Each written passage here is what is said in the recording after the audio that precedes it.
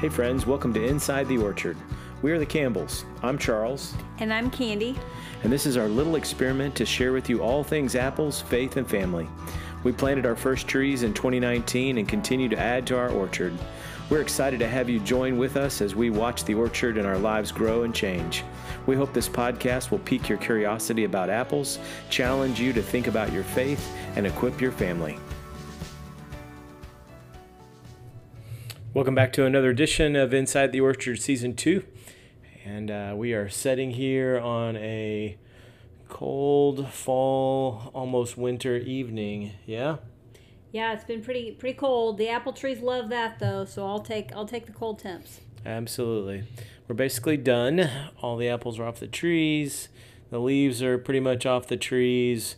So we're just now kind of in a season of just hanging out when it comes to the apple orchard, wouldn't you say? Exactly. We are about ready to put in our order for our Westfield Seek No Further, the replacement for the tree that died last year. And we might have to do the same with our Grimes Golden. Yeah. It's not looking good, is it? It is not looking good, and our apple expert from North Carolina gave us the same sad news. Yeah. So. Which happens with your trees. So, yeah. So for today's interview that you're going to listen to, we actually recorded this way back in the spring, so some of the references will be from the spring, but it's with our good friend Carmen Halsey, and looking forward to just you enjoying this time that we had with her, and I think you're going to really enjoy the interview.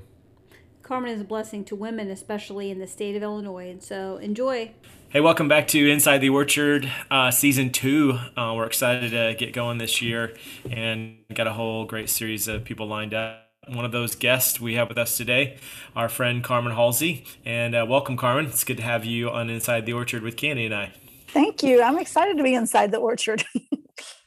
That's right. So we're recording this in the middle of the winter, so it's kind of cold and there's not a lot going on with the orchard right now. But one of the things that we did over the break, or at least I have, and Candy and I are still kind of processing it together, was we read this book called Flourishing by Stephen R. Graves, and one of the chapters was on just prosperity and prosperous, but also contentment. And so just to help our listeners get to know you a little bit better, tell us a little bit about your story, where you and Keith came from, and your journey and where you are now.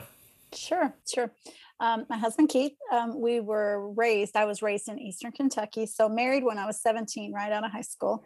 Keith was a couple years ahead of me. So we were married 35 years, and I jumped into healthcare, so did a 2-year RN degree and associate's degree. Keith, because we're a small community, a local hospital took us in under their wings as 2 young kids and trained us. So Keith sort of entered into that healthcare pathway too, as an EMT in the emergency room, and then just kind of found his way back to school and ended up as a respiratory therapist. So healthcare was where we hung out for a lot of years. Keith was not a believer until he was 32. So at 32 years old, he gave his life to Christ, and he was a good guy, but he was a good, godly guy now. And life just transitioned then, and God got his heart. And it wasn't too many years later, he definitely got a heart for missions, but God called him to preach. And that brought us into church world. And I continued to grow in the healthcare world. I wouldn't have known to call it leadership development then, but just a lot of training and equipping and helping different campuses. I did a lot of quality and a lot of risk. And just I have to pause and say, God put me at tables I wasn't qualified to be. And I just thought that's what it was. And I just absorbed it. And then, later went back to school and got a degree in leadership and then a graduate degree in management of organizational behavior. Keith ended up with the call to ministry. We decided that he went to a small church, and we decided that that's where God had him full time. So he stepped away from healthcare and not even renewing a license, because he said, I'm not going back, Carmen. This is where God is. This is where God's called me. So a lot of years in healthcare, the two of us growing together, learning from each other. But then probably the most recent, it would be 3 years in April. Well, God had taken us, let me back up a step. We had kind of been with our local church. Keith had only pastored we might as well say two churches. It was a very few short years that he preached. And when he told me that he was going to go to, was considering taking a church in Raymond, a very small town, 1,000 people, small church. I had just got back from a trip in South Asia, and just the whole concept of village and community was important to me. And I remember telling him, I said, then if you're going to go, let's go. Let's be neighbors. Let's be community. Let's move in. And so we did. We sold our house and moved there. And so a few years after being there, Keith passed away. So it'll be 3 years in April that God called him home. And I'm still in Raymond. And I guess I should add in there, it was about 9 years ago that, well, I'm on my 9th year. God had called me out of healthcare. Somebody that used to be a pastor called me to join Illinois Baptist in a role of leadership development for women. So that's really what sort of traded Sure. my path. So a little bit, I think that's what you're looking for, just a little bit of the Yeah. history there to bring us up to Yeah. speed. Well, and in that journey, I guess talk to us a little bit about like, you mention it, and it's easy, kind of quick move past it. God called Keith out of the healthcare industry into the pastorate. God called you out of the healthcare industry into this leadership development role with women.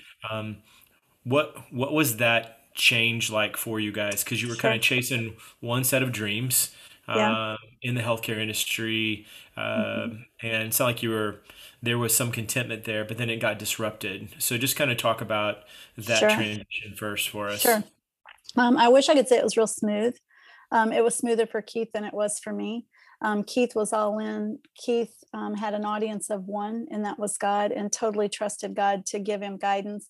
And Keith was all about the one who was the person that God, he was an evangelist, who was the person that God was putting in front of him. With myself, I'd been part of church, but I'd never been any part of leadership at church. I mean, I had been lay leader positions, but nothing, like on staff or anything like that. And so I was still in healthcare. And so my idea bivocational was I could help fund the church. So I could be the income. And I even went through a job change there to increase in income, thinking, and I was living out of a suitcase on a plane on Monday, back on Friday. My salary was great and I was miserable. I hated it, hated it, hated Mhm. it, hated it. And Yeah. so it was through that transition that Keith had to have a sit down with me and say, Carmen, this is not your place to have to fund a church. This is God's, and you've got to learn to receive resources from wherever God's going to bring the resources to do his work. But it was a shift in mental model, and I thought I was being responsible and loving my husband well, even though I hadn't said out loud, I hadn't verbalized a lot of what I was saying. So that led into I'm going to call my personal wilderness experience. We ended up, I was very miserable in that job, ended up resigning, done with corporate America. I remember on a hotel room floor in the middle of an ice storm in Charleston, West Virginia, saying, God, I'm done. I'm done. Whatever it looks like, I just surrender. And it was a few short weeks after that my brother was living in Lexington, Kentucky, and that was home. Kentucky was home for us. And without going into a lot of details, we ended up going back to Kentucky. And through those months, there was only about 7 of them. Keith and I had a mission trip already scheduled to the Dominican. And I truly thought that God was calling us there.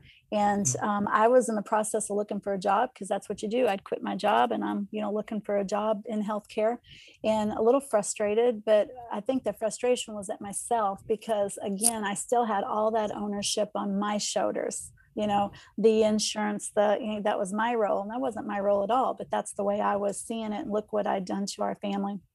So God was really allowing me, it's easy in hindsight. He was allowing me to sit and stew. But at that particular time, we really had no debt because we'd sold our house. I was living in a basement, which I can make that sound like a victim, but it was my brother's house in Lexington. It was like an in-laws quarters. I mean, it had every amenity you could want. And he was in Charlotte, so literally it was a help keeping his house and whatever. But I could sound like a victim. But I remember telling God in the midst of that, well, I told Keith when we went to the Dominican, I said, change your plane ticket and stay as long as you need to stay to figure it out. If that's where we're going, figure it out. And So he did. And I came back, and I remember sitting in the basement. I was my own group of one, me and God, and Priscilla Shire's 1 in a Million study. And I remember telling God, I'm like, do you even remember who I am or where I'm at? It's like I had no debt. And I remember every amenity I'd want, but all my stuff was in storage. It's like, what happened to my life? And the exact words I told God, I was like, if I was part of a basketball team, not only am I not a starter, I'm not on the bench. I almost feel like I'm in one of those back rooms, the archives that they're scared to throw away because somebody may want. And I thought I was peaking. I thought I was doing all the right things, like leading ladies Bible study and in my work. But in those few short months, what God did, and you used the word contentment. I knew at that time I surrendered to God, and I'm like, if you've called Keith to preach, then I'm all in, whatever that looks like.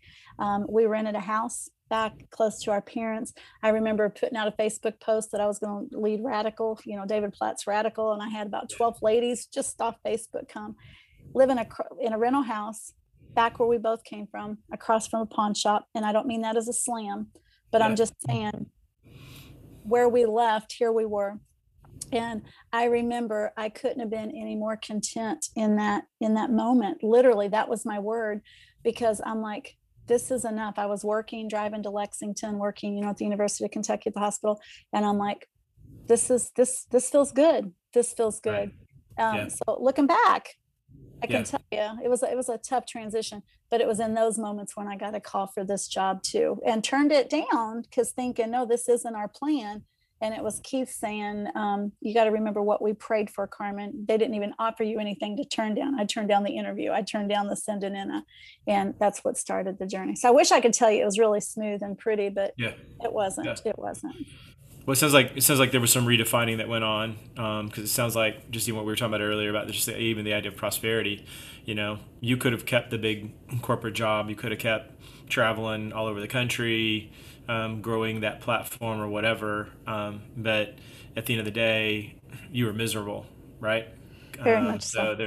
So the idea of like prosperity, financial prosperity may have been there, but doing well, being at peace, I guess, in all aspects of your life just didn't exist. So redefining that and going, hey, you know what? If working at this small church across the street from the pawn shop, driving back and forth to Lexington, this is where it's at. We're good with that. Yeah. And then this door opened up for you guys to come here to Illinois, and just talk about. We want you to brag on yourself a little bit, because you've, like, in your 9 years working for Illinois Baptist, you have taken what some other women have done and have laid a good foundation before you, but you've continued to build on that foundation. And so what are some ways that you are learning to grow in your work and flourish in your work world? Because you have, there are just some phenomenal things you're doing, but also be content in the midst of that. I think the thing, and you're kind for what you said there. God has definitely been good, and there's good people here in Illinois. I would say that when I took this job, they knew who I was. In other words, they knew what they wanted. They knew who I was and who I wasn't. And always before, you were hired to be the expert. You were expected to have the answers, to come fix it. That's what I did. I was the problem solver team to go in when there was a compliance issue or whatever and turn it around. And so they knew who I was, and I'm a learner. I learned from asking questions, but there was a confidence that had to have come from God, just the way it all, came about, that I was very comfortable asking questions. And right or wrong, everything's processes. You just have to watch the way the processes ran. And one of the things I learned from healthcare, if you want to figure out processes, follow the money. Watch how money flows, and you can typically figure out how the processes work. Or what you learn in leadership, how processes got broke over time, how this leader might have started it and then they were gone and they come in with a good idea and it started, and you have all these fragments. But so I just come to the table very comfortable asking questions, but I was also wise enough to know my role. And so I wasn't invited to a lot of different tables. And so denominational work was new to me. So what I would try to do is put myself in various audiences to hear the same leader address different audiences, because I wanted to know how are they saying it to this group, and it allowed me to glean more of a holistic, understanding.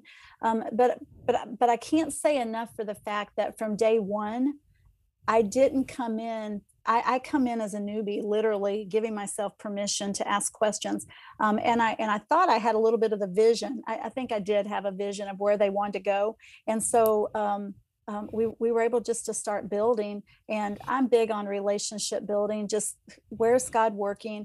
Who's He allowing you to meet? Just Mm, listen to what people are yeah, saying, and kind of get the question yeah, behind the question. So yeah.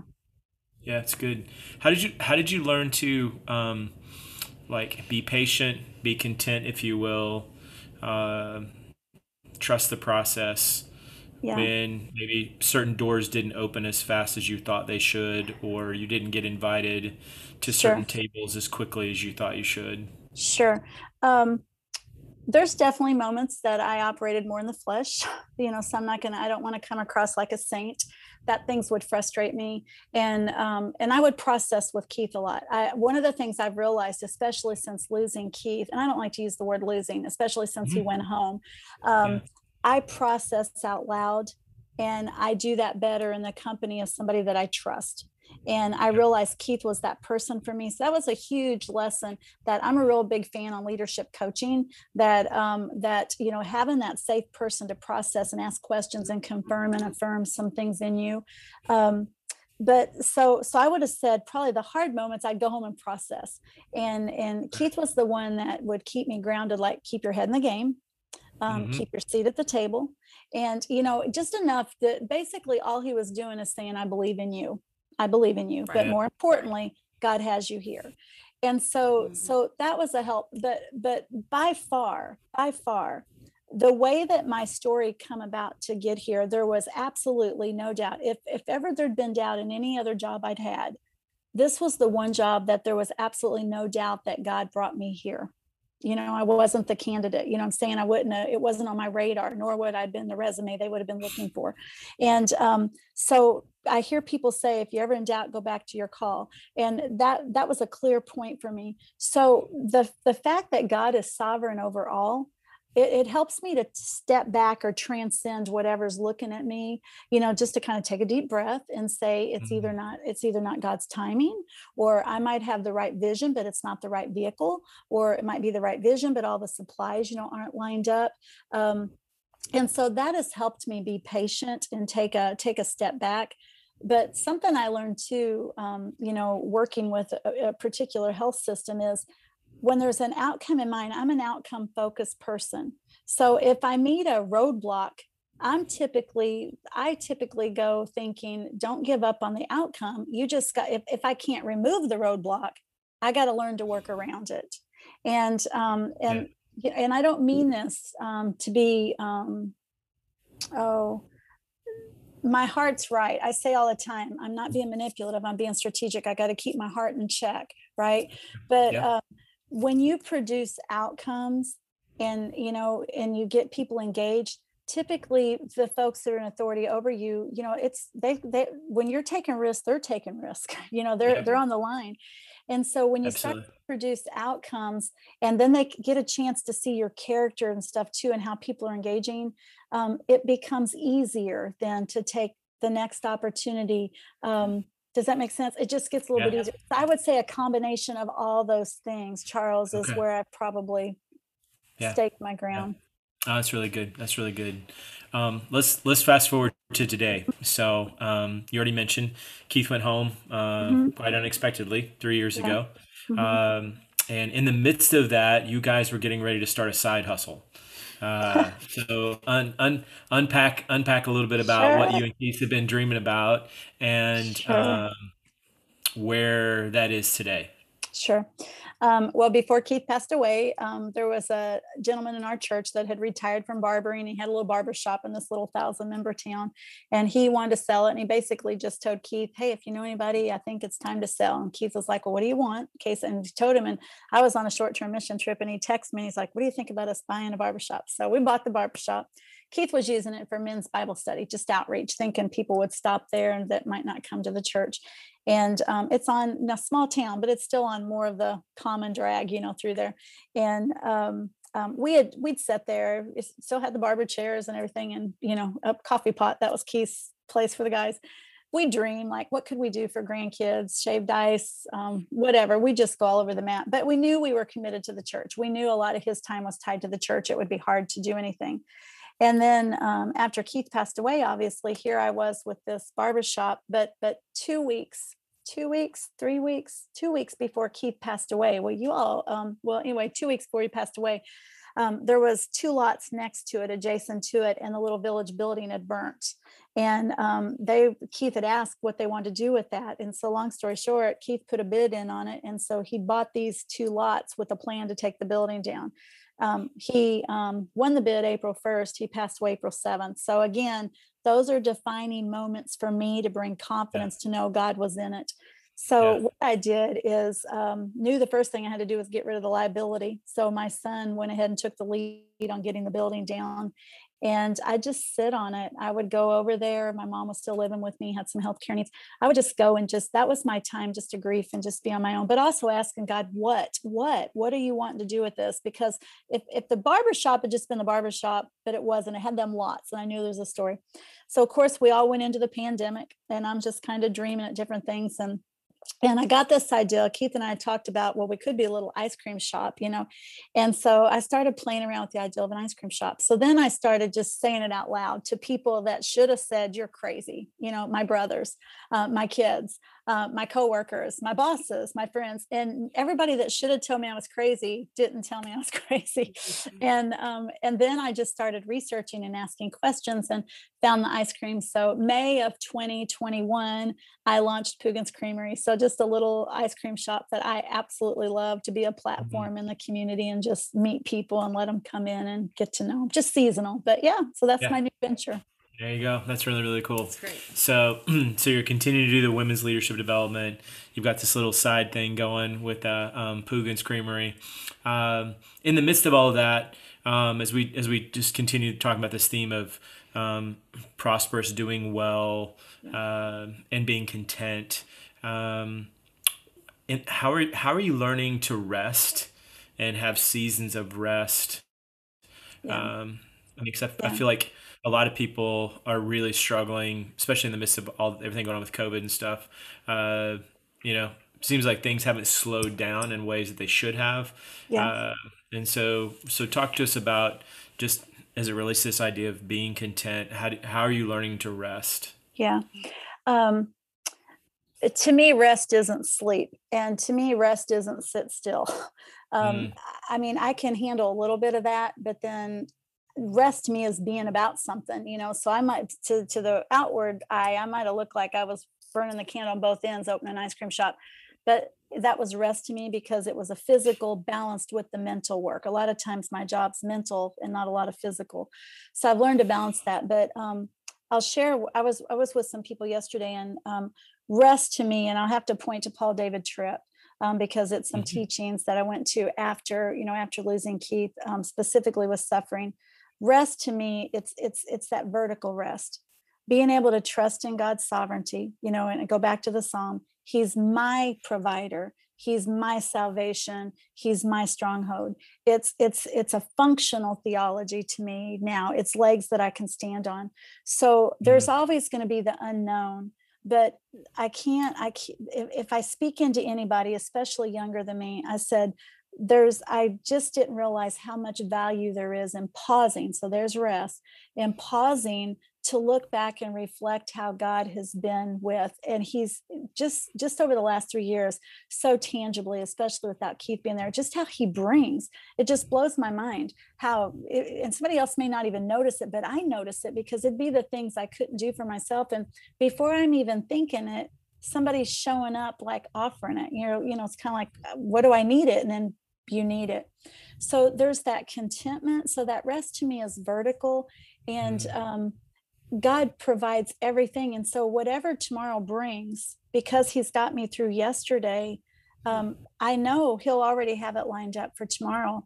And I wish I could put that into words, it truly is an experience that's new for Carmen over the last 3 years, that I don't, I sleep, I don't Yeah. worry about tomorrow, even when things look like they may be running just a little bit short. So I think just in the fact of God's sovereignty, so it is a mental shift, to put my mind there.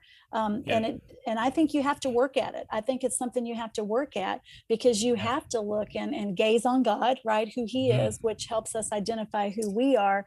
But then we have to, when our emotions connect, and back to Paul David Tripp, when our emotions connect to a circumstance, we can't live that circumstance based on our emotions, right? And to me, that's the rest. When I realize this is emotions, let's pause. But now we gotta work through them.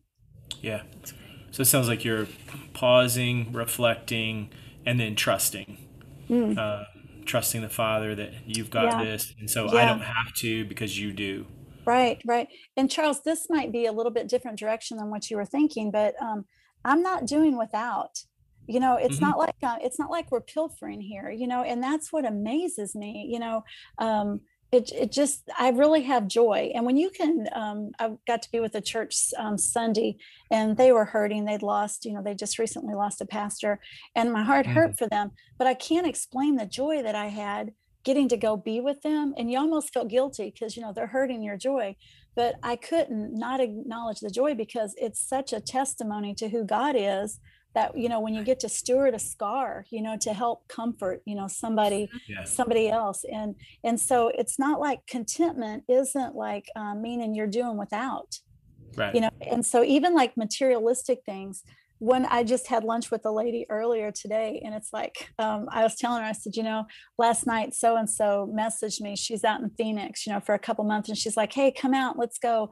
I think it's time for you to come for a trip. And I was sitting in my living room, and I was sitting there literally thinking, I own nothing, none of this stuff. I mean, I have my house, my Pugans, but because of Sure. relationships and friendships, I can name you like 8 destinations of people. If you want to go skiing, you want to go to the mountains, you want to go to the beach. And I'm like, that's our God. When we look at the church, Yeah. sometimes it causes you more stress to own the stuff, to have to keep up with it, than realize Right. it's all in His arsenal to line up when Mm. when you need it. But I think sometimes as a youngster, that would have been Keith and I, we dreamt like everybody else, thinking, what do we have to have? What do we have to have? And someday um, I've buried enough people now. I'm 55. I've buried enough people now. We buried our 2 dads, and then of course Keith, and then my mom. In Eastern Kentucky, we say you break up housekeeping. We broke Mhm. up enough housekeeping now where you realize that the materialistic things, they truly are just things. Yeah, yeah, yeah, yeah. That's really, really good. So, just to kind of summarize all that you've said there, it sounds like the significance of the relationships, and being content with the station God has you in, but really investing in the people. Amen. And yeah, that's really, really good. Yeah. Cool. Yeah, The that's people good. people are valuable, and don't Yeah, miss what God's connecting you to. yeah. The lady I had lunch with, she was talking about a new job she's got where she's moving, and she said I couldn't wait to have lunch with you to tell you, because it's something you said you could see me in 6 months ago, Carmen. And Mm, she was so excited to tell me, and I leaned into her and I said, and that's just one title hitting your resume for God to move the next. And she yeah. looked at me like, don't do that to me. I said, this is that way. That's what God does. We're on a journey. He never Yeah, leaves us as a status quo. It's constant movement towards a destination. yeah. That's really, really good. And so in that movement, our role is to learn to be content with where he's got while we look forward to what could be. Yeah, Uh, and yeah, so that's yeah, really, really good. yeah. That's good. Well, thanks for taking a few minutes of your time today, and we look forward to Pugins opening back up. So, by the Please way, come when do you open back up? When April is the 1st. spring? April April 1st. Okay, there we go. There we go. That's going to be my Uh, social media fun, but yeah, but just seasonal. So okay. yeah, that's my goal. Yeah, So please come, absolutely, let me serve you absolutely. some ice And creams.